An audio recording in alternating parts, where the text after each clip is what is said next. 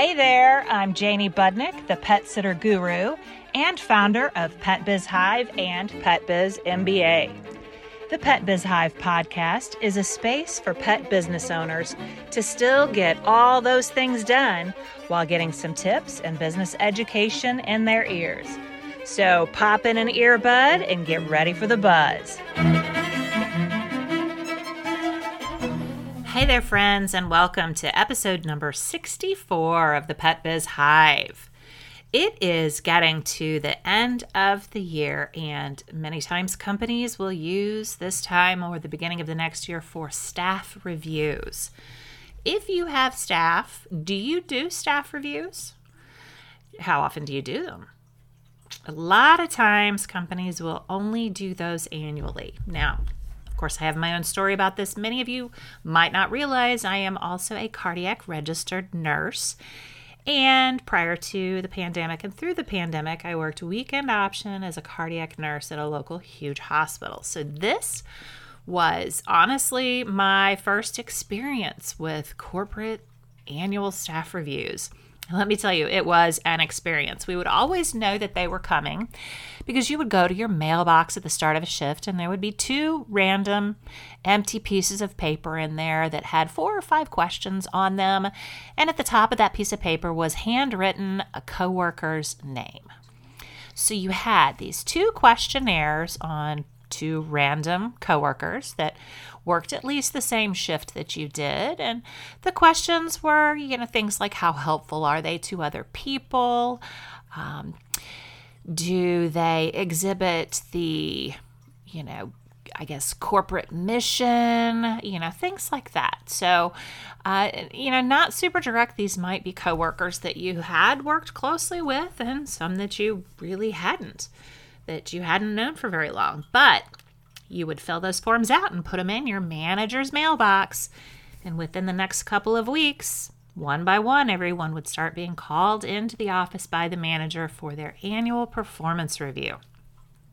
And of course, this consisted of going over what your 2 coworkers had said about you, and additionally, some metrics that they had in their system of what kind of an employee you were. And then you would magically at the end, the formula would shake down and you would get somewhere between a 2 and a 3% raise. Of course, 3 was very, very hard to achieve, but a 2 to 3% raise. So does that sound like any kind of staff reviews that you've had before? Maybe you have participated in those. Maybe you've run some performance reviews like those before.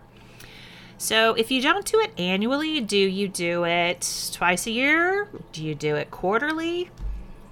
Of course, doing it more often is a better rhythm. We actually use surveys for this twice a year with all of our employees with some very specific questions to help us learn how to grow in the company and provide them more what they need.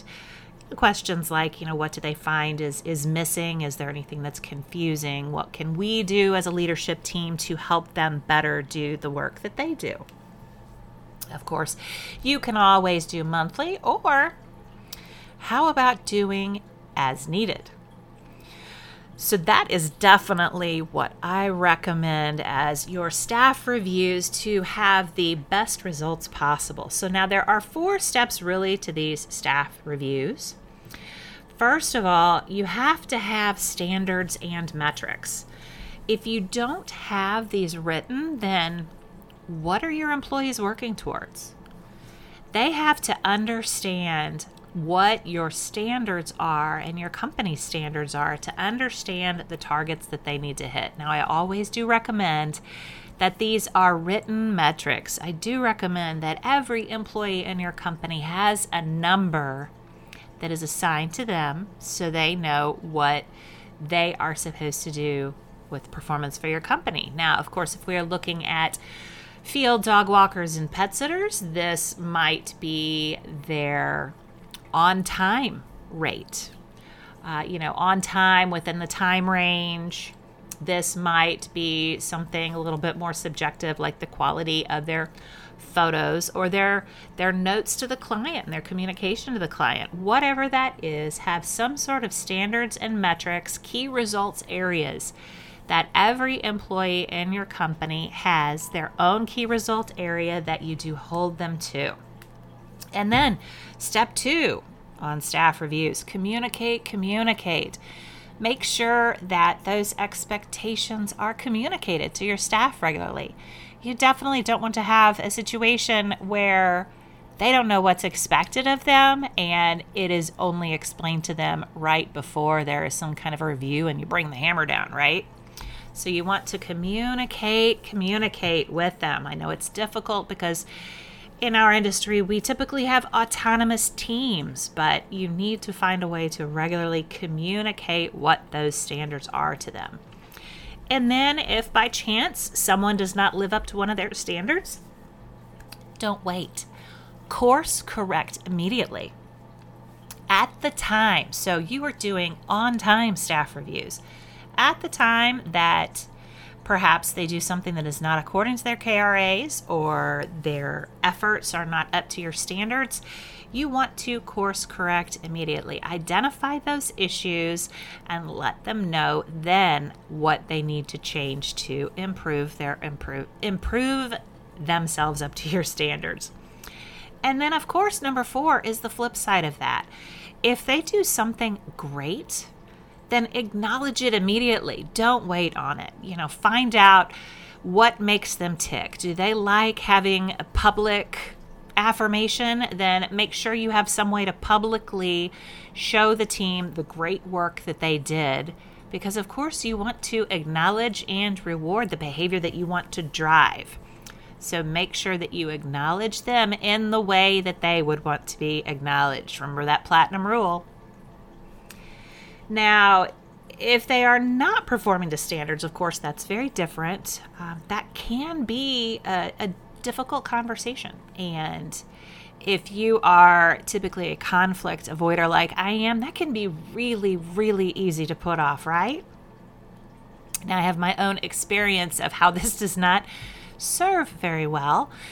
Many years ago, I was a veterinary technician at a large animal hospital here in St. Louis. At that time, let me think about how many years ago. So I was 20 at this point, so fairly new as an employee. And at that time, I had already applied to veterinary school and I was waiting for the results to come back. Of course, it's such a very long process. And so I'm waiting, and in the meantime, I was working full-time at an animal hospital as a veterinary technician. And then I got the letter, which, if you ever applied to a professional program like that, it's either you get a simple little letter that says, "I'm sorry," or you get a nice big fat packet with your application information. Well, I got the letter. And I told the main veterinarian that I worked for at the time, and she was pretty bummed for me.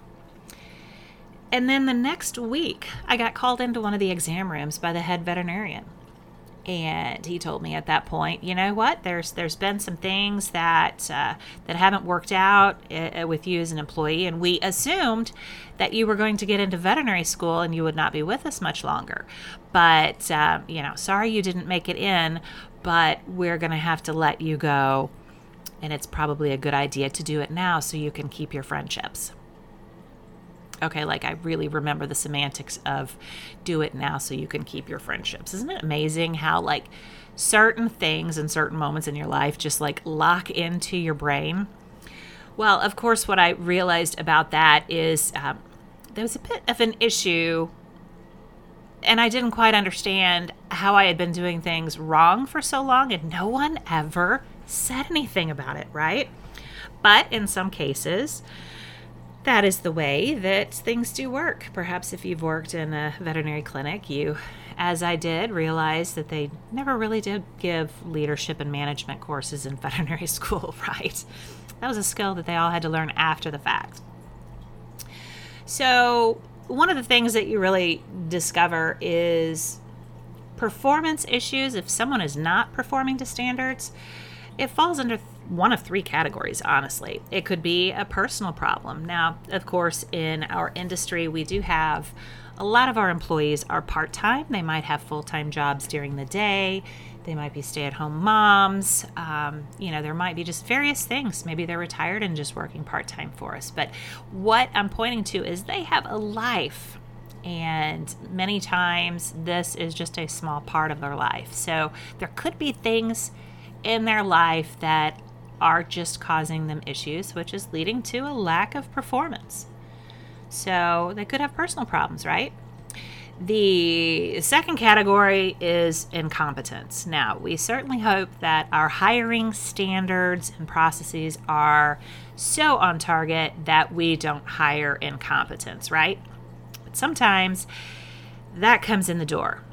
And, it might not be intellectual incompetence. It's not that they can't learn how to do things, but perhaps they just don't have what it takes. You might have seen that before if you've employed a lot of employees. They just don't fit your team in one way or another, right? So we could just say incompetence for our expectations, right? Maybe they are just not a good fit and not a good team player. And then, of course, the third category, which is very similar to my story there about working at the vet clinic, leadership failure. So there are many times that when you are a business owner, that you need to look at yourself first. I always say if you've got one finger that you're pointing at somebody else, you've got three fingers pointing back at you, right? If you just hold your hand up and really look at what pointing a finger looks like, you need to always examine yourself first. Be honest with yourself.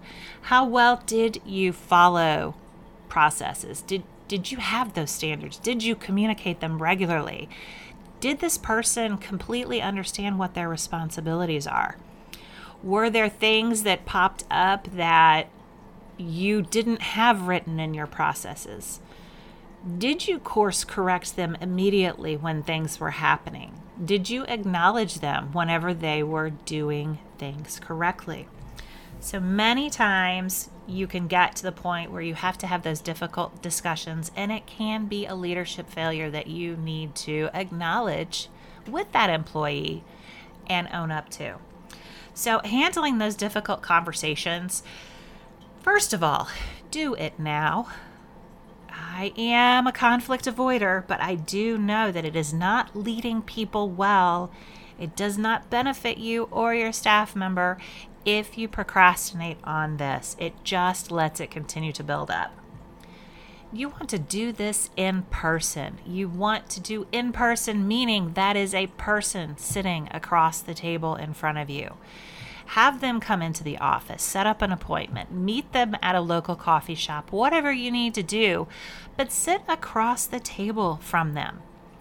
Texting and email is chicken shit. Okay, you want to make sure that you honor that other person by having those type of conversations about performance standards in person. And when you do that, you want to be prepared. Write down what you want to get out of the meeting and what points you need to cover.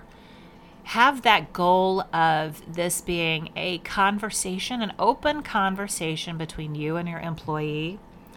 Make sure that the communication goes in both parties' best interest, and be kind. As long as you have not procrastinated on doing this, you should be catching things early. You're hopefully using this meeting as an opportunity to course correct and teach them the way that you would like for things to be done. You absolutely do not want to take things personally. You don't want to embarrass them or demoralize them. Don't lose your cool.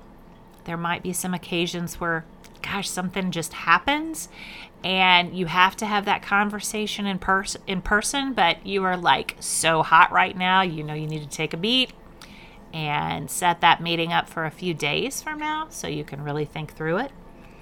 It can be hard sometimes to not take things personally when our employees just don't perform up to standards, but we need to make sure that we do have those difficult discussions with them as early as possible. Now, you might not be a great person for those types of conversations. Sometimes it's good to put a little bit of a buffer. Perhaps you have someone else on your admin team, you have a scheduler, someone else that helps you out that can be that second person in that meeting that is able to, of course, separate themselves from the actual issue and be the communicator. And then you can listen in on that. I have found many times that when I hold things too closely myself, it has helped to have someone else there who has a bit of a clearer mind. This is not their baby. They don't take things quite as personally, and they can help you through that process. So that is what I have for you guys this week. Just a little bit on Tip Tuesday about staff reviews. Remember, make sure when you're having staff reviews, have standards and metrics, communicate those regularly, course correct immediately, and acknowledge immediately. And then understand if you need to have those very difficult conversations, don't put them off. Do them in person, be prepared, and be kind. You guys have a great week. Thank you for listening to this episode of the Pet Biz Hive. You can follow me at Pet Biz Hive on both Facebook and Instagram and learn more at PetSitterGuru.com. What is your next best move?